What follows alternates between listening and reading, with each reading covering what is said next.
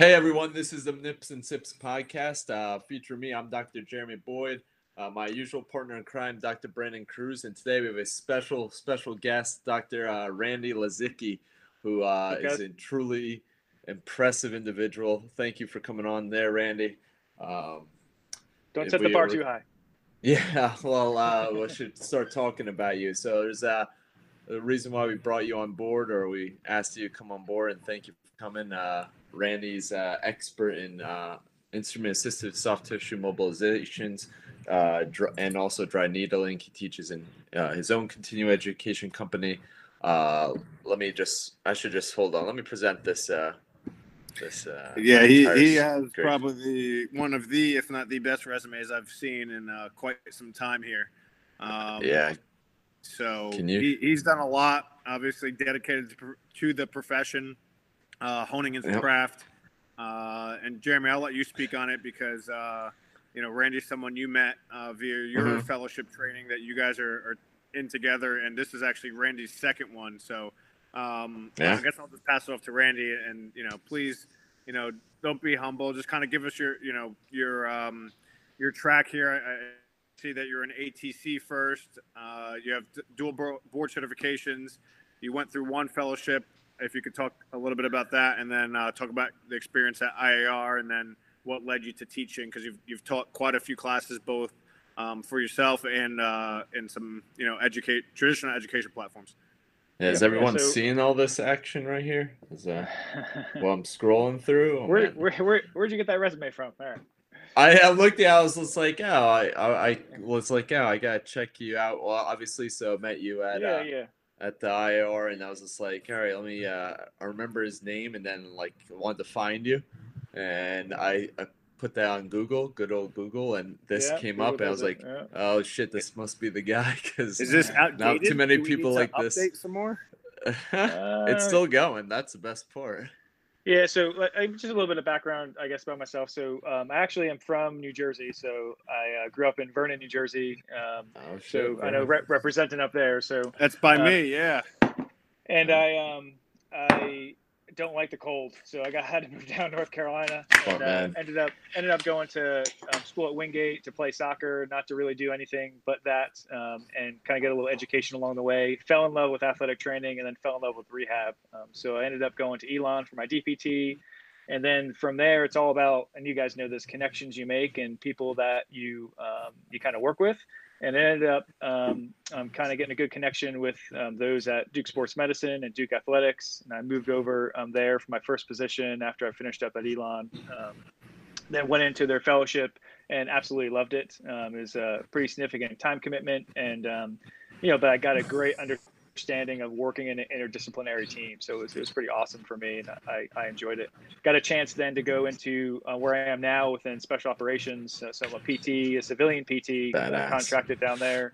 And I've gotten to work with everybody from, the start of the pipeline towards the end. So of SF and civil affairs and psychological operations in the Army. So it's been really a great experience for me. Also working with strength and conditioning coaches and dietitians. It's been great. I did, start a educational doctorate, and I just actually finished that. August 7th was my graduation date. So Congratulations. It's awesome. Is that your DSC you have? No, it's an EDD. So yeah, doctor of education. Yeah. Okay. So that was a neat process to learn again from other different providers. Learning from a phys ed teacher, learning from a sociologist, learning from a strength coach, kind of how we promote physical activity and how we kind of get people moving again and their perspectives. And then what drove me and how I met Jeremy was moving into the IR fellowship in manual therapy, because I think everybody should probably do some reflection at some point throughout their careers. I do it every 5 years. It's been a good block for me. And I said, hey, I want to get better at manual therapy. So I looked around, tried to find one that fit at least a little bit my philosophy, so I didn't have to change it drastically, but also kind of advance myself a little bit. Here we are. Yeah. Awesome.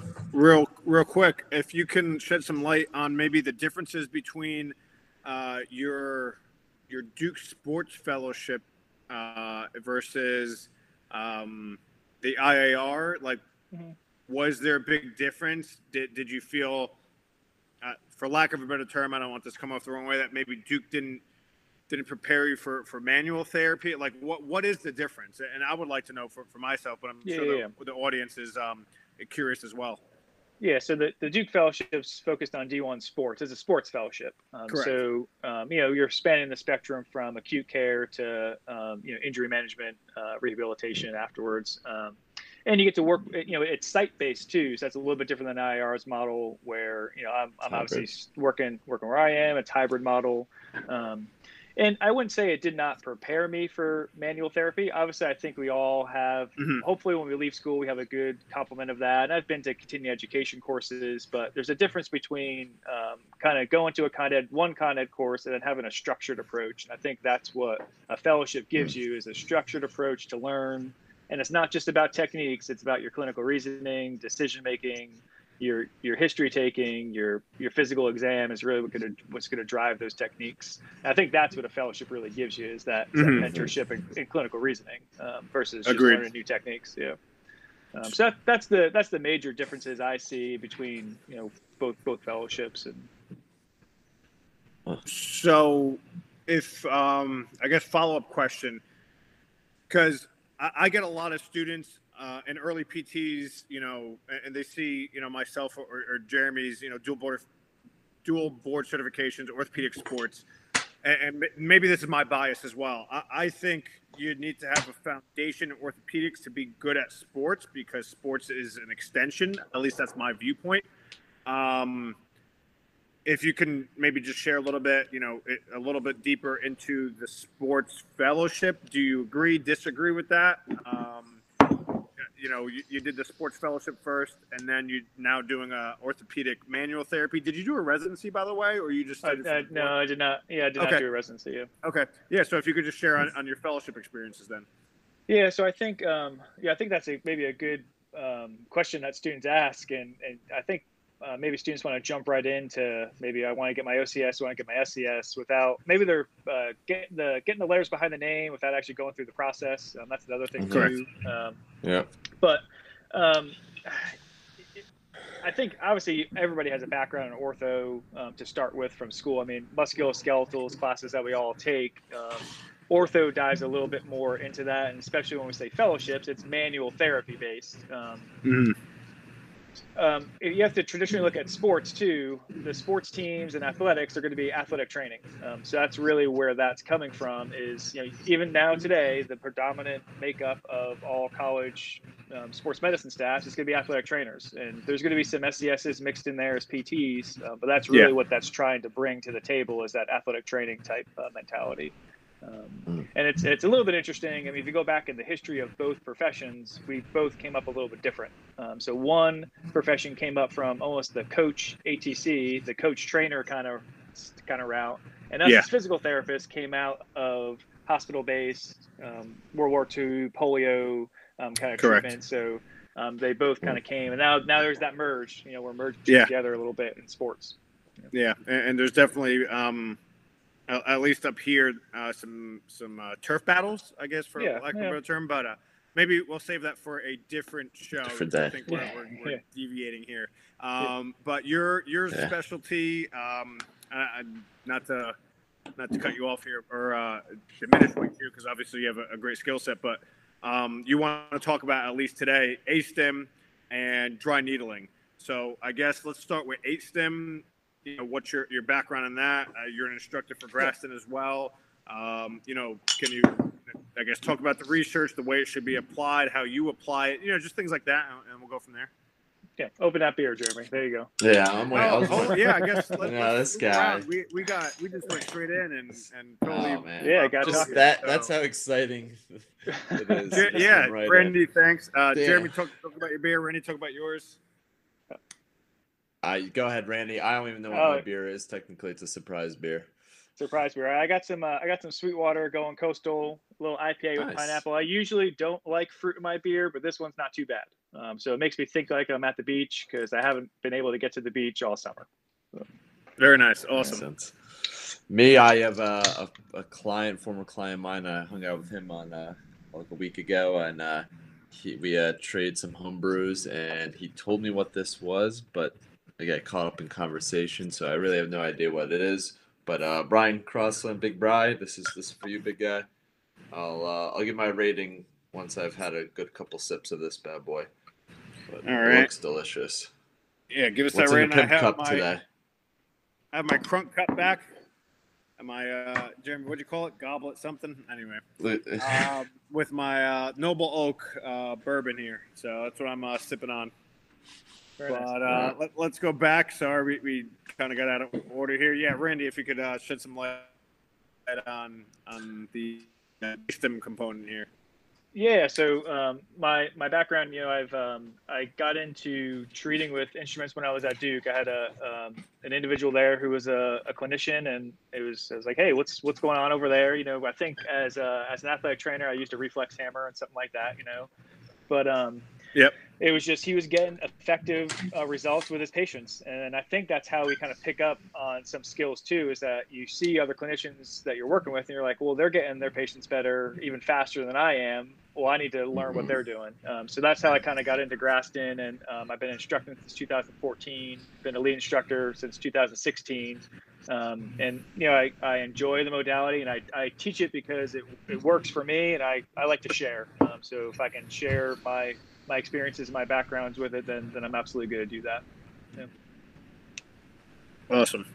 Jaron, well, first of all, what's your rating there, bud? I haven't got a good sip. The thing was highly carbonated, so while you guys were talking, there was beer going everywhere. I was trying to keep my cool, but Randy, what's your, aside from just the fact that you get good outcomes or patients respond, I guess can you shed a little bit insight on just your approach in the clinic, and then also maybe just share some evidence, because I think out there we're getting to a point with social media and everything that there's two sides of the spectrum. We have people that try and follow research to the letter of the law, and then we have people that just poo-poo it and say it's not applicable and there's flaws and biases and fraudulent research. So if you could kind of address both of those questions there. And then I have a good follow-up question after that. Yeah, I think, just on the topic of research, we can kind of get in this a little bit more with instrument-assisted, but physical therapy research and just rehabilitation research is going to be a little bit different than medical surgical procedures or medications, right? Like we're usually just going to do stuff and then research it later. So we kind of do a half backwards pyramid when we're talking about developing case series, clinical trials all the way up, where we're not going to get a vaccine, or we're not going to get a medication, and we're not going to get a surgical approach unless it's been going through animal studies all the way through. Graston technique and instruments, they started off, depending on where you're thinking, Cyrax cross-fixture massage and adding an instrument to it. So it was just applying principles, and then they start doing research on it to find out, why is somebody getting better? And I think intuitively, we always want to know, right? So I want to know two things. I want to know that somebody's going to get better from my intervention and why they're getting better from my intervention. And the first one I care more about. I care more about what the patient tells me that they're getting better, because if I can get them better, they're going to come through my door, they're going to be happy, I feel happy with myself. On the back end, we want to know why. I mean, we're naturally intuitive as PTs. I mean, I think that's where the research is really lacking, right? We have all these theories of why, but nothing's kind of that single entity that lets us know that exactly what's happening. For instrument assisted, I think it creates a window of opportunity for me. That's what I tell my patients, like, hey, I'm going to create this window. You're going to be moving a little bit better. I need you then to adjunct that with exercise. So it lets me enter into their movement system a little bit faster. It lets me reduce their pain so they can move better. And then exercise is the staple. For me, it's still exercise. I got to give them the correct things to move and to move better and move more often.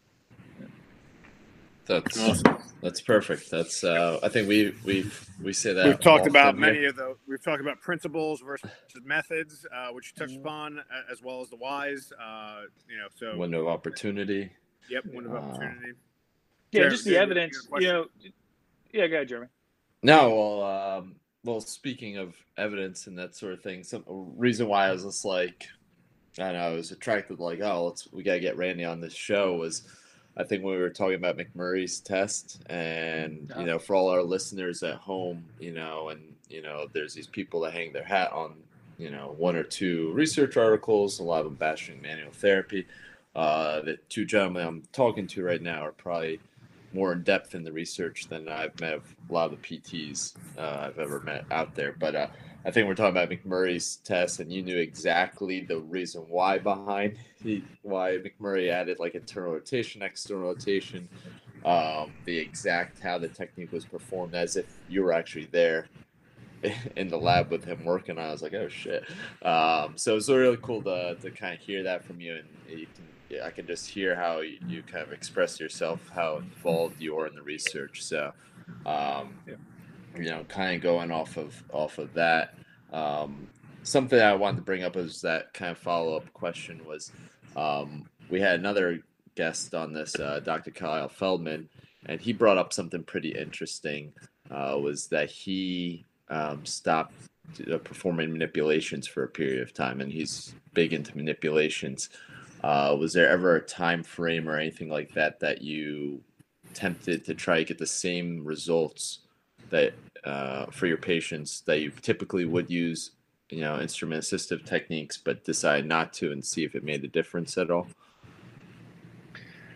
Not. I can't say I have, and I think the reason is maybe the setting I'm in. I can't afford to try things out and not get results right away. And I think as long as I understand and I'm comfortable with, the theories behind it and kind of what I'm thinking of, I think another thing that maybe we can touch on is, a lot of new grads, they don't know why they're doing something. So they're taught to do X manipulation for this type of movement dysfunction. Well, really, why are you doing it? What's the theory behind it? Is it just you're closing your eyes and doing it, or what's the really purpose behind it? And I think as long as you have a purpose, you can sell that to the patient, and that might be why they get better. Is you're selling the intervention and you're selling that placebo effect. But again, it's a window of opportunity then, and to get them to move better, to get them to kind of restore their function.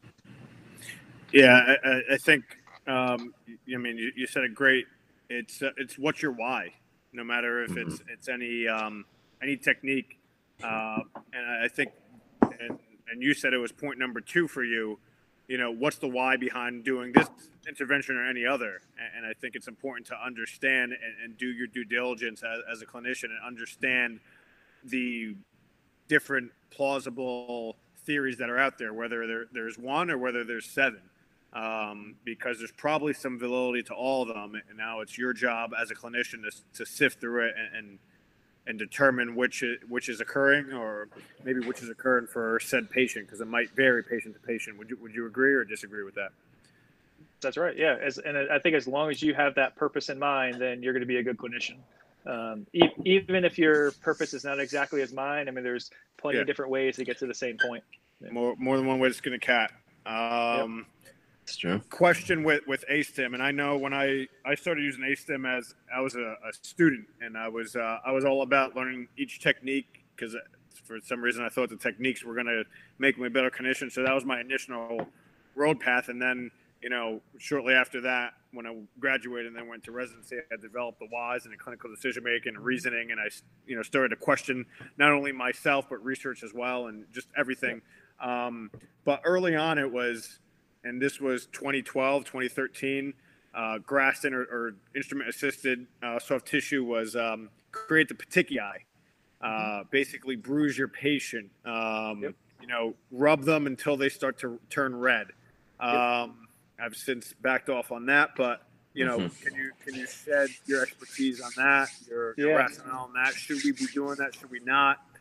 Is it okay to do it to certain patients and not others? Just what's the theories behind that? Yeah. So I'll speak from a Graston bias, just from what we instruct, and it's really it's evolution of how we understand we're creating that change, right? So initially our studies were in the animal studies, and those initial studies by Lagmani let us know that if we put a heavy amount of pressure down, we get fibroblasts. That's basically what the study told us, right? And it was in rats. Correct. Yep. But what we really ignored, and we ignored as instructors too, was, hey, if you put light and moderate pressure down, you also get fibroblasts. So why the heck are we injuring normally healthy tissue when we don't have to? Where we actually get clinical results by causing fibroblasts to get there. Maybe we're going to desensitize. So that's number one for me, is we're going to desensitize that system. Maybe their tone's going to be reduced. Then we get fibroblasts there. Now there's evidence to show maybe there's some circulating stem cells that are coming as well. So there's plenty of different things that we're doing without putting heavy pressure down. And now we instruct, and we've since revised our Graston technique, that you are not bruising somebody, you are not causing petechia, because that's not our approach. Our approach is built more off of treating the fascial planes, treating mechanotransduction is kind of the evidence that supports all of that. Where we're putting pressure down mechanically, but we want to have a chemical effect happen in the body. Yep. I have another question, but Jared, do you have anything to ask or add, or? No, I comparing to what I got in my most dry needling course for our fellowship for IAR, was how he explained iStem and different types of soft tissue techniques, but especially like iStem can improve the the mobility or the sliding effect between muscles, and then we'll talk about dry needling, how it actually makes some actual more plastic changes or causes more of that immune response. But no, it's interesting to hear that approach from Graston. And even that sliding, we're not exactly sure that's actually happening. Like, I'd be foolish to say you're deforming fascia. Like, I don't know if you're quite doing that, but you're probably bringing in some fibroblasts. You're bringing in some HA into the system. You're causing maybe a more viscous substance to be a little bit more liquid, because you are bringing in some substances. So now maybe the patient can move a little bit better because they're desensitized and they have that extra flow that's the extra fluid that's in there. When we talk about getting in there and breaking up a scar, that's not happening, and we don't instruct that. Like, that's probably not going to be your mainstay treatment for instruments. Yeah, I think that's important to just kind of reiterate, is where it takes thousands of pounds of pressure to deform tissue, and probably some of the changes we're making are neurophysiological, or something with descending inhibition affecting the hypertonicity that's there, and we're not actually mashing or breaking up soft tissue or scar tissue, like you said. I did have a question, and I guess maybe philosophies in terms of pressure, to kind of piggyback off your last statement, Randy, in terms of, do you grade different pressures? I know you said, it's doing it lighter, but, there's theories with different pressures, you're stimulating different mechanoreceptors, or different alpha, beta, delta fibers and things like that. I don't know if Graston specifically talks about that, or if you have any research that you point to, or theories, I should say. Yeah, so there's a little bit of evidence on 2-point discrimination and utilizing a lighter brushing technique over an area. So there is some, and again, we don't know why. We just know 2-point discrimination got better. That's what the study told us, right? So there's different variable techniques that we utilize, and we teach a desensitizing, basically, stroke that's pretty light, works on that light touch, and then we also teach a heavier pressure. Again, not to cause bruising or bleeding, but a heavier pressure to get that mechanical force. Mechanotransduction is kind of what we're going for at that point.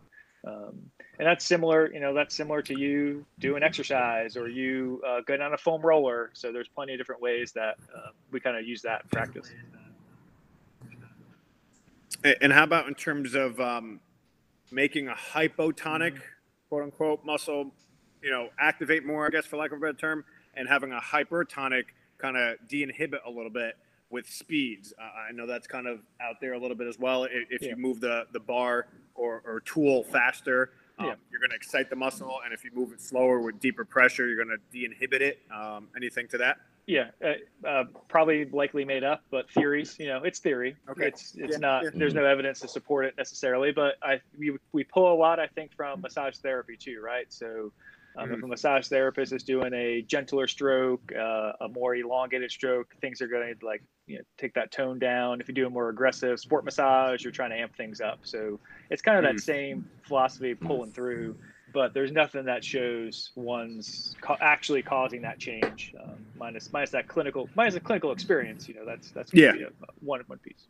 Agreed. And I think, would you say some of it is some trial and error, and that's how we develop our clinical decision making, that clinical experience and, in a good way, clinical bias. I think it's important to have bias, but also be aware of your bias. Would you agree or disagree with tools such as, cupping, ASTIM, dry needling, things like that?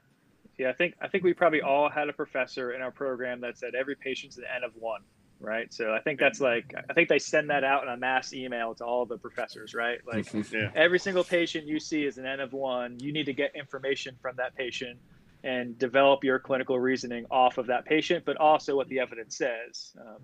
And for me, if it's working for the patient and they're getting better and moving better, well, I'm going to keep on doing that same intervention. Even if the evidence says, oh, you should do something else, well, too bad. This patient's responding to what I'm doing right now. So, I think that's in the back of my mind to develop that clinical expertise. But then you also need to recognize, and maybe some of the bias is that just because it worked with one patient for the same condition or similar condition, don't think it's going to work necessarily for the same condition. You have to be open to other options. And how long are you willing to give that? Okay, I had somebody come in with, let's say, a rotator cuff tendonitis, tendinopathy, and it worked with Graston, and you get another patient come in, I'm going to do the same thing and work for the last person. How long are you letting that ride out before you switch your approach if it's not working?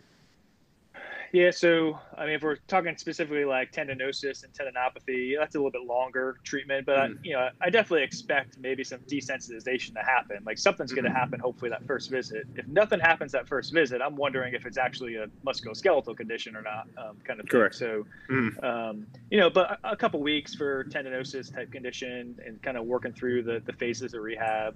If we're talking more about just movement dysfunction, well, I want an immediate change. If I'm desensitizing and I'm trying to get them to move better and I can't do it, well, I need to change my technique because I needed them to go home with something. So I might change it immediately to get that change, get that window of opportunity, like I said a couple times. I got you. And last question before, sorry, Jared, do you have anything? I'm sorry, I'm just like rapping. No, you're good. You're good. Sounds like you'd probably, how often are you using like the test retest principle, especially with like iSTEM and that sort of stuff? That's 100%. So okay. I follow, I do some SFMA stuff on the front end. So I kind of follow that model and kind of work my way through that. I think intuitively as we get more experience as clinicians, we're utilizing something that works for us in our patient population. So whatever you're using for your movement assessment, I've added some things in my movement assessment. I'm going to continue to do that. And then that's my pre-test. I try to find those asterisk signs and then work my treatments and then retest those again. Awesome. You had mentioned fascial planes and things like that. There's a big book by Thomas Myers, Anatomy Trains. I know when I was going through, especially my instrument-assisted soft tissue training, and again, this in school. I bought the book. I read it from cover to cover. I think probably twice, at least 1.5 times, in terms of the connecting fascial planes and things like that. Is that something you keep in mind? Do you agree with it? Disagree with it? It was just some. You had mentioned fascial planes. I figured I'd ask. Yeah. Is this something that you'd recommend people to read just for a different viewpoint or lens to look through things through? Yeah, I would.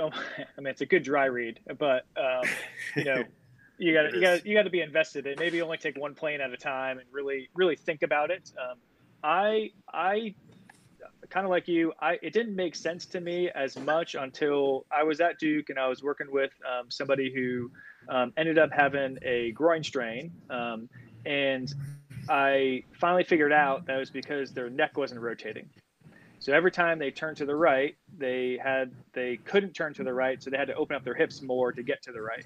And it was really it opened my eyes to regional interdependence. So I think that's really what Anatomy Trains does, is it lets you think outside of just that spot, that segment, and get you to different regions in the body. I don't necessarily think every plantar fascia issue needs to have a suboccipital release. Like that's not necessarily the case. But but don't be surprised if a foot issue is a calf issue, is a hamstring issue, is a low back issue, and you need to go up that chain and kind of assess it at least, and make sure that you're screening those things out. Yeah, agreed. I don't follow anatomy trains anymore. I went down that rabbit hole. I've since come out, but you hit something important: the regional independence, and I think some of the leaders in that, anatomy trains, I would put in there. Greg Cook's movement book, with his FMS and SFMA, were for me paramount. 7 years ago, to at least have that lens and understand that there are other things to look at. Now, my personal treatment approach has differed a little bit, especially away from anatomy trains specifically. But I think that concept of regional interdependence is important to have that understanding and lens when we're treating people. Yeah, absolutely. Yeah. Well said. Should we move on to let's dry needling? If you have anything else, Jay, I do have a fun story about iStem though. I don't know if you guys want to hear it. Yeah, please. Give it up. So this wasn't me. But this is okay if it was. Was this a friend? It wasn't. It was a friend. Asking for a friend. I was being mentored. Okay. This was my mentor working on some. I think we had gua sha tools back then. But it was a young guy who he had a gunshot wound from the gun being in his pocket. I don't know how that happened, but did he cheddar bob himself? Huh? Did he cheddar bob himself? Yeah, I don't know what happened. It was in his pocket. You ever seen 8 Mile when Cheddar Bob shoots himself in the dick? No, You've never seen 8 Mile? No, dude. You've never Eminem? Oh my god! I grew up a sheltered life, dude. Very sheltered, dude. Church every Sunday. Jeremy, just leave and start watching. Yeah, I'm just gonna close up here now. For the audience, you should go watch 8 Mile with Eminem. It was very big in 2000. I'm dating myself. Wait, he shot his junk off? He shot his pecker, yeah. Anyway, so you had a gunshot wound. Anyway, but yeah, he had a gunshot wound, and I guess at the time the thought process with using gua sha or iStem was trying to break up scar tissue, because that's what we knew. It made sense. That was our most aggressive soft tissue tool. He had a bunch of it. The bullet fragmented and went to a couple different places. So we're my mentor, and then a couple times with me, because he was showing me, we'd get into the point where some of his scars would actually bleed, like a little bit. That was how much fatigue was kind of coming through, but I forget what happened. Either he was on vacation or my mentor, the treating therapist, was, but he was out for like a week or two. And when he came back, the client, his scar like doubled in size, like his main one. And we're like, what the hell happened? He was just like, well, I was trying to do what you guys were doing. So I'm like, with what? He used like an actual knife, not like your butter knife, like an actual like kitchen knife, steak knife, steak with. And he was apparently went to town like on himself. Oh yeah, and we're like, oh, that's not what you're gonna do. I mean, that now, if the idea of us like breaking up any scar tissue, you just create a lot more. But it's kind of funny. That's a good show of evolution and growing up as a therapist. But it was kind of funny. Interesting. Yeah, I mean, there's a reason why he shot himself in the leg. You can tell by the guy. But yeah, that was funny. I was. What were you gonna say? No, I was gonna say I had a mentor as well during my residency, and I was doing some hours with him, and he legit had a serrated steak knife. And I remember asking him, I was like, do you have a Graston? I had like a fibroblast I would carry around with me. And he's like, yeah, I just use that knife. Just use the non-serrated side. I was like, are you serious? Like, I looked at it, I was like, are you serious? He's like, yeah, it's fine. And then you have this story where this guy used the butcher knife. It's crazy what we do as therapists. Yeah, pretty nuts. Anyway, all right, let's. Yeah, that's nuts. I feel bad for that guy. Let's transition to dry needling. So, Randy, you've had some unique training under dry needling, if you can share some of your background, and you've had some of the godfathers there of people who are at least pushing forward, and some of the models that we integrate now. So if you could just highlight that, and then we'll jump into it. Yeah, absolutely. Yeah. So back in my first experience with dry needling was back in 2009. I was at Duke, and we started a FIFA medical center there. So we had some different players come in and kind of get some treatments or just understand like why they're getting injured.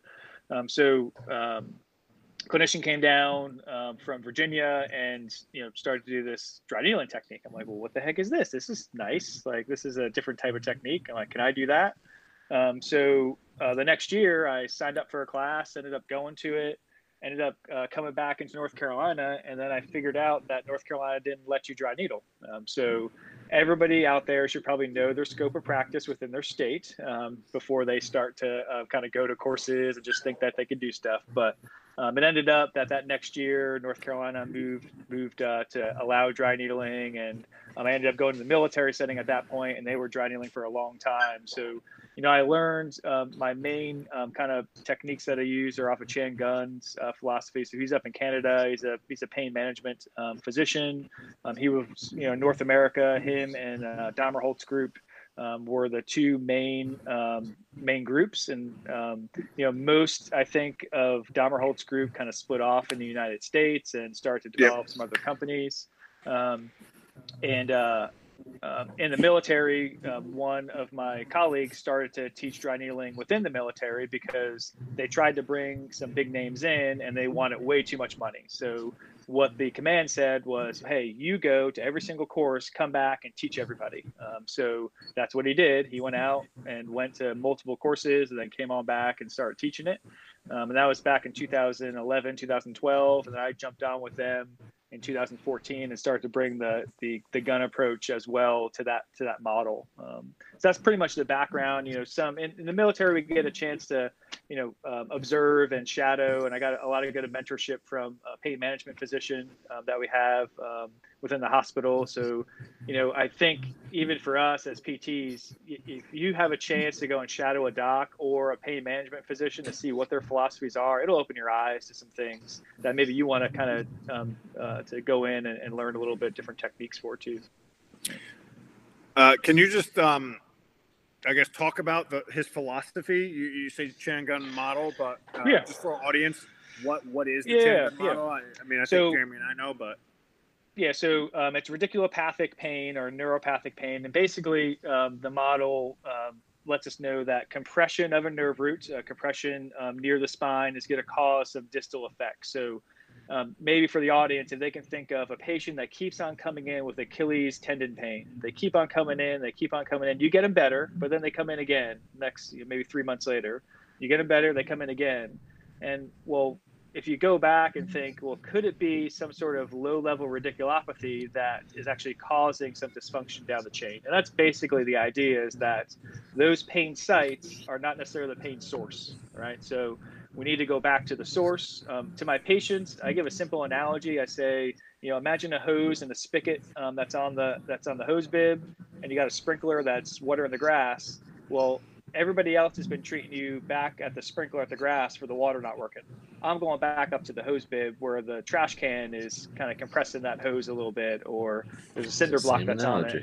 So I need to go back and I need to treat at the source of that issue. And then it's not for everybody. So I think you need to have a good assessment approach to decide who it's going to be before. But, for myself, about 10 to 20% of the population is going to fall in that model, that they've gone through some previous low back issues, some previous radiculopathy, some spondylosis, spondylolisthesis that's causing some sort of dysfunction up at their spine that we can go back and treat.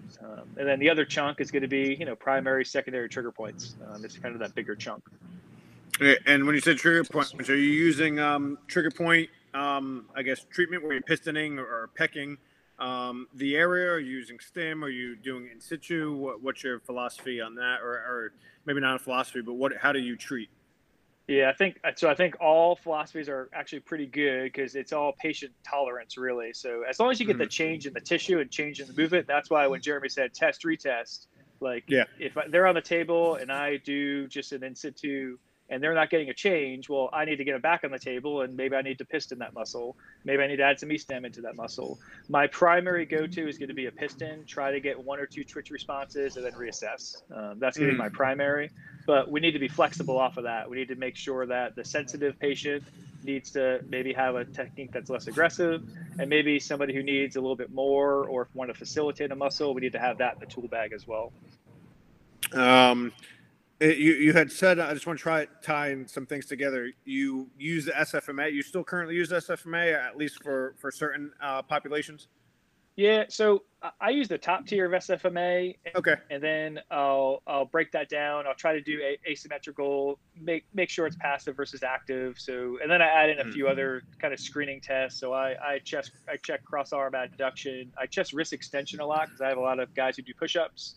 So that's a primary prevention. And then closed chain dorsiflexion I test as well, because it's so prevalent in my population that I kind of add in a few other screening tests. So I use it as a screen to guide my examination of where I'm going. I'm blanking on the name right now, the company, but they were big on using the SFMA with their trigger point model and then using as a test. They've since moved away from it and now kind of use the STIM model. I'm totally blanking out right now. It'll come to me. Kineticore? Kineticore, there you go. Yeah, thank you. Yeah. I don't know why I was blanking on that, but yeah. So, and I think they since changed. Changed to EIM, or I think they moved. Yeah, kind of. Merged. They've merged. Yeah. But they're still Kineticore. I know we took them through my fellowship. They don't use that model anymore with the SFMA. It was something I had asked. And they actually moved away from trigger pointing, and they use more STIM, especially with a handheld and not like the overall. But they have different levels and stuff. But I just wanted to tie that because I know you said you use the SFMA. Is that something you use with your patients where you'll test a top tier and get maybe a painful dysfunctional movement pattern and then trigger point? And I know when we were talking previously where you kind of use it to wake up a muscle or kind of slap a muscle, can you just talk about that and maybe how you use it? Yeah, so I utilize the SFMA as a screen. So I'll go back to that example of plantar fasciitis and fasciosis and maybe treating the neck, right? Like if they are coming in for a plantar foot pain and they have some neck flexion issues, like that might ring a bell to me. Like maybe I got something that's going on and let me work my way down. Rotation, extension, flexion, the lumbar spine, making sure I add in side bendings. There's a few different add-ins I do. If I had to actually describe what I do, it's probably a Cyriax scanning exam with the SFMA. That's probably exactly what I'm doing to see if I'm getting some contractile elements and stretch elements that are kind of causing some of that. And that lets me know that it's musculoskeletal. I can dive in a little bit deeper to it. And in regards to like the activation, I think dry needling can have a pretty profound impact on just like I talked about, slapping a muscle or waking up the muscle, and then driving home some sequencing for exercises. So if we're working on leg extension or abduction, like, okay, let's get the core activation, let's get the glutes to fire, let's get the motion to happen. So, kind of following maybe Hodge's model of core activation and some movement that can kind of precede that. So that's basically what I think of. Now, if somebody doesn't have a really big glute contraction, like, I can wake that up. I got a few ways of doing it. I can do glute squeezes, I can do sequencing, or I can maybe do some dry needling in that glute, and then it kind of facilitates them doing it a little bit more. Yeah. So something I've kind of come across with, some training. We can't do it in New Jersey, but I've continued to, stay with the research and take courses and stuff. Using dry needling as like a neuromuscular tool, and especially you can probably get it with trigger point, and maybe you can attest to it. But I've had or seen results with like stim it high, stim it hard, get that contractile unit, get all those motor units going, and getting it in a more rhythmical approach. And Jeremy, I kind of want to ask you a question too. You just took dry needling too. What's your approach been? I know you guys, I think you guys were in the same class. Maybe you guys can just talk about, what they're teaching you over IAR as well. So kind of two-parter question. If Randy, you could lead us out. Yeah, I think we need to get input to the brain. So however you're getting that input to the brain, we need to get it there. And then the brain needs to realize it can do it for itself. So absolutely, if you can get that contraction, I mean, that's why Russian was so prevalent back in the day, and still, some forms of that are used now, is to just get input to the brain. But then I think the thing that we can't leave out is adjunctive exercise. All the evidence that's out there: manual therapy plus exercise, instrument assisted plus exercise, dry needling plus exercise. You got to make sure you have that adjunct. Agreed. Yeah. Well said. Yeah, so I obviously don't have too much experience in the matter. Been reading it a lot more since I've taken that course. I do like IR. It kind of blends the trigger point model, the neurophysiological model. It blends all the models together, which I appreciated. I haven't got to play around with it too much besides on my staff members and a couple of close friends. But what Randy was saying, I work in a sports population, and especially like runners and those sort of things with those kind of sleepy glutes that just, tried a bunch of things, and, I kind of found some, benefit with BFR of late. But, once I started go into that course of shit, I really wish I can use dry needling to kind of stimulate these, or as you guys would say, slap these muscles to kind of wake them up. And I kind of appreciate, as we've talked about in previous episodes, more kind of season I get, the more kind of proximal I'm going. So that neurophysiological model, kind of treating it more proximally towards the spine. I think Randy brought up a good analogy. I brought it up a couple times, and it's just like treating a king toes. You're working with a king toes, you're trying to water your lawn, or I'm just trying to unkink your hose a little bit. I like Randy's version more with the cinder blocks and all that sort of stuff. Spigot, that's a little more in depth, and I think patients will pick up on a little bit better. But yeah, it's kind of where I'm at currently. I really hope that we can practice it more than because I only have 2 staff members, and they're gonna get really tired of me dry needling them all the time. So my wife's definitely not volunteering for that one. Yeah, evidence is really emergent. So if you look back and at even the CPGs that came out previously, and we talked about this, that the plantar fascia or heel pain CPG in 2008 did not mention dry needling whatsoever because there were no studies. And then in 2014 there was one study, so that was actually beneficial. It found it was beneficial to treat the quadratus, the flexor hallucis, and flexor brevis and abductor hallucis. But they said, well, it's only one study, so we can't actually be for it, right? I guarantee that the next CPG for heel pain is going to add it in there, because I've already read 5 clinical trials that say dry needling in multiple forms, so adding in E-stem and the trigger point model, have been beneficial for those with heel pain. And if you look back at the recent CPG for plantar patellofemoral pain, they flat out said dry needling is not beneficial for patellofemoral pain. But if you look at what the studies did, the studies treated the VMO and the vastus lateralis. For me, if I'm going to treat the knee, I'm not going to treat just the patellofemoral joint. I'm going to go up the chain. I'm going to treat the hip, the back. I'm going to go down the chain. I'm going to treat the ankle. So I think our forms of dry needling clinically don't necessarily match up to the clinical trials yet. So we're kind of building that evidence as we go. And that's what happens. That's how we started off this conversation, is, PTs and sports, and non-invasive stuff. We're going to do the techniques first, see that it works and keep doing it, and then get the evidence later. Versus medicine's going to do the studies first to then give you the medicine. So a little backwards how we do it. No, I thank you for bringing that point up. I think there are a lot of flaws in what we do. Like you said, the article, and this doesn't just apply to dry needling. Patellofemoral pain syndrome is a pretty big umbrella or a garbage term that just non-specific knee pain gets lumped into. And we're over here saying that dry needling doesn't work because of one study, and that study looked at dry needling one specific muscle. However, we know there are a lot of referral patterns, whether it's from the lumbar spine, the hip, glute muscles, quad muscles that refer, or even hip flexors that refer down to the knee and can give that knee pain. So how do we know? And I think it's important for the audience to know, just because that article says it's not effective, well, maybe they didn't address the right structures. And I have an article that I don't like, and it's a high quality, high evidence article, being the systematic review of meta-analysis by Gaddy in 2017 that looks at dry needling. I think there's 8 or 12 different diagnoses, from post-op shoulder to plantar fasciitis to knee pain. And in each study, a different form of dry needling or a different structure was targeted. I mean, to me, that's not high quality evidence. You're just taking a hodgepodge and trying to take, people with different diagnoses and lumping them up into a homogenous group, and that's just not how we treat. So I think your example was great, and thanks for sharing that.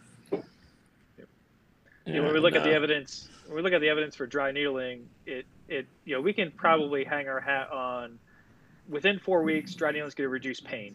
Like, we got that. So that's good for me, because if I can reduce somebody's pain in 4 weeks, well, I can get them moving again. So I'm going to use it as an adjunct. But if somebody doesn't like dry needling, I have other options. There are other things you can do besides that.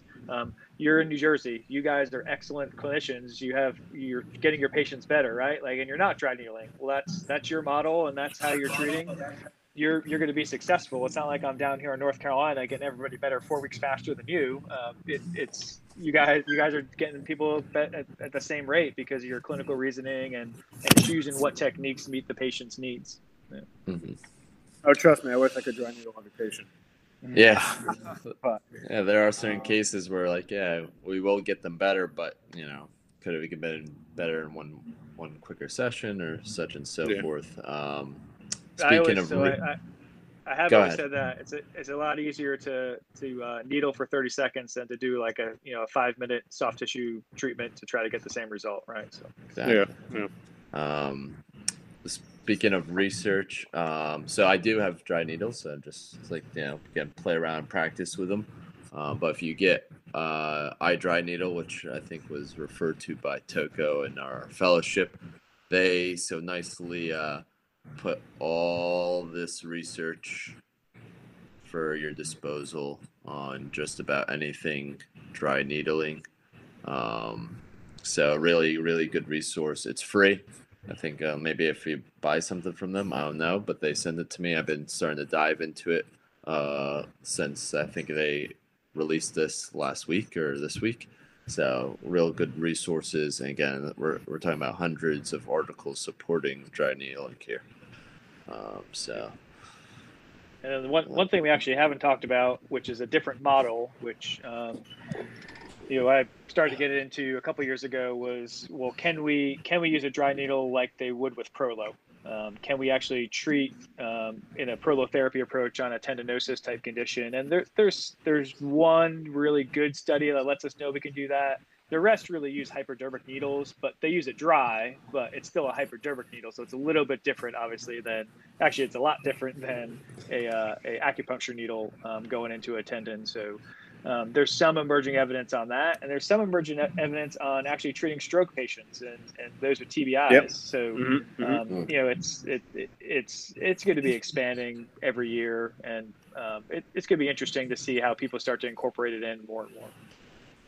Yeah, I think a big thing to understand, especially if you're if you're a new grad coming out or a student, and if you've been practicing and you're in a setting, understand if you're in sports and ortho, that not to throw the nervous system or neuro PT upstream, because I think that's where a lot of our effects are coming from, the neuro aspect. And I think over the past probably 3 or 4 years, I've really gained an appreciation of relearning my neuroanatomy and things, the descending pathways, the tracks, the mechanoreceptors. And then if you're in neuro, I think this is a big one. If you're in neuro, understanding that these people still have musculoskeletal symptoms, and if we can, make some changes at those levels, we might be able to do well. And I know there's some studies on neurodynamics and stroke patients or spinal cord injury patients as well. And then for the audience, Randy, I in my head, the article you're talking about is the Minkin one, where he does a tenotomy on the biceps tendon.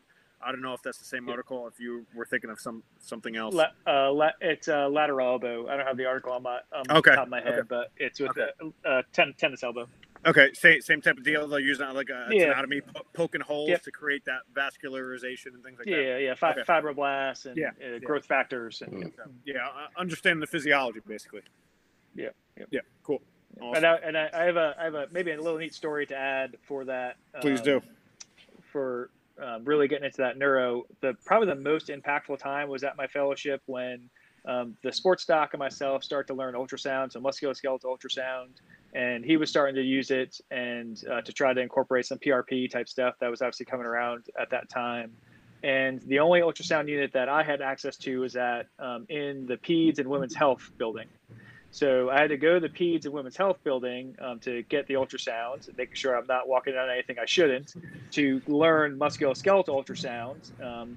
And while I was there, I got to talk to the Peds therapist, and learning the neurodevelopmental sequence at that point was the most impactful thing that could ever happen in my career. How I got to spend a good couple weeks with her, how she was treating children.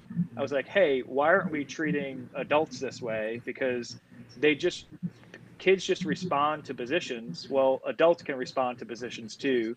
And that brings in that neurologic model. So PNF, a lot of PNF was done there, rhythmic stave. And that just kind of got me interested in more in that, and really the neurology behind musculoskeletal.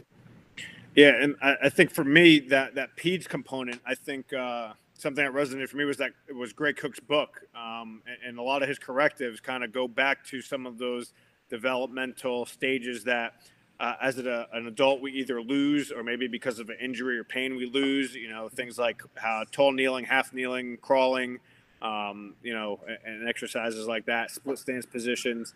To me, that was kind of bridged that gap between PEDS. And then later on, I connected that neuro aspect back to it. And kind of went from there. But awesome. Good stuff, man. Yeah. That's great. So any other last nuggets of wisdom or anything like that in regards to iStem or dry needling? Any good clinical cases or anything? I'm out of questions. I feel like I've been pelting Randy with all these questions, but I felt like I was sitting in Congress here for a second. Yeah, I was excited to have you and your experience on there. Thank you for sharing it. Do you have anything else you want to add there, or? I just make sure that the audience keeps an open mind to all techniques, and really it's not about the technique, it's about your system and how you apply that system and how you apply your examination, and then choosing what technique to do is really and then that my number 2 point, making sure you have a good philosophy behind why you're choosing it. All great advice. Well said. Hey, Randy, thanks again for taking the time out. Yeah, appreciate it. Sharing your expertise and your background. Hopefully we can have you on again, and that'd be awesome. Perhaps discussing the difference between sports fellowships and manual therapy fellowships, or something else. But we definitely enjoyed having you on. Or train the tactical athlete. I'm sure you have some real expertise in that. That'd be awesome. We can get into the PT-ATC debate too a little bit if you want to. So you hold both. That'd be nice. That would be cool. Give you perspectives. That'd be great. All right. Well, thanks for coming on, and everyone, thank you for listening in. If you have any questions or anything like that, feel free to shoot it at us at Manips and Sips on Facebook, Instagram, and Twitter now. I'm at The Decent Doctor and at Trifecta Therapeutics. Brandon's at Think Like a Fellow and at Pursuits PT Now. Randy, I don't know if you have any social media sort of things. Not really. I got a Facebook page, but we'll just leave it at that. If you want to search me, to search my first name and last name, and you can find me if you want. Yeah. If you find that stellar CV he has. Yeah, right. That's floating around on Google somewhere. There you go. So. Thank you again for having on, and cheers everyone. I'm out. So cheers, guys. Thanks again, Randy. Thanks. Yeah.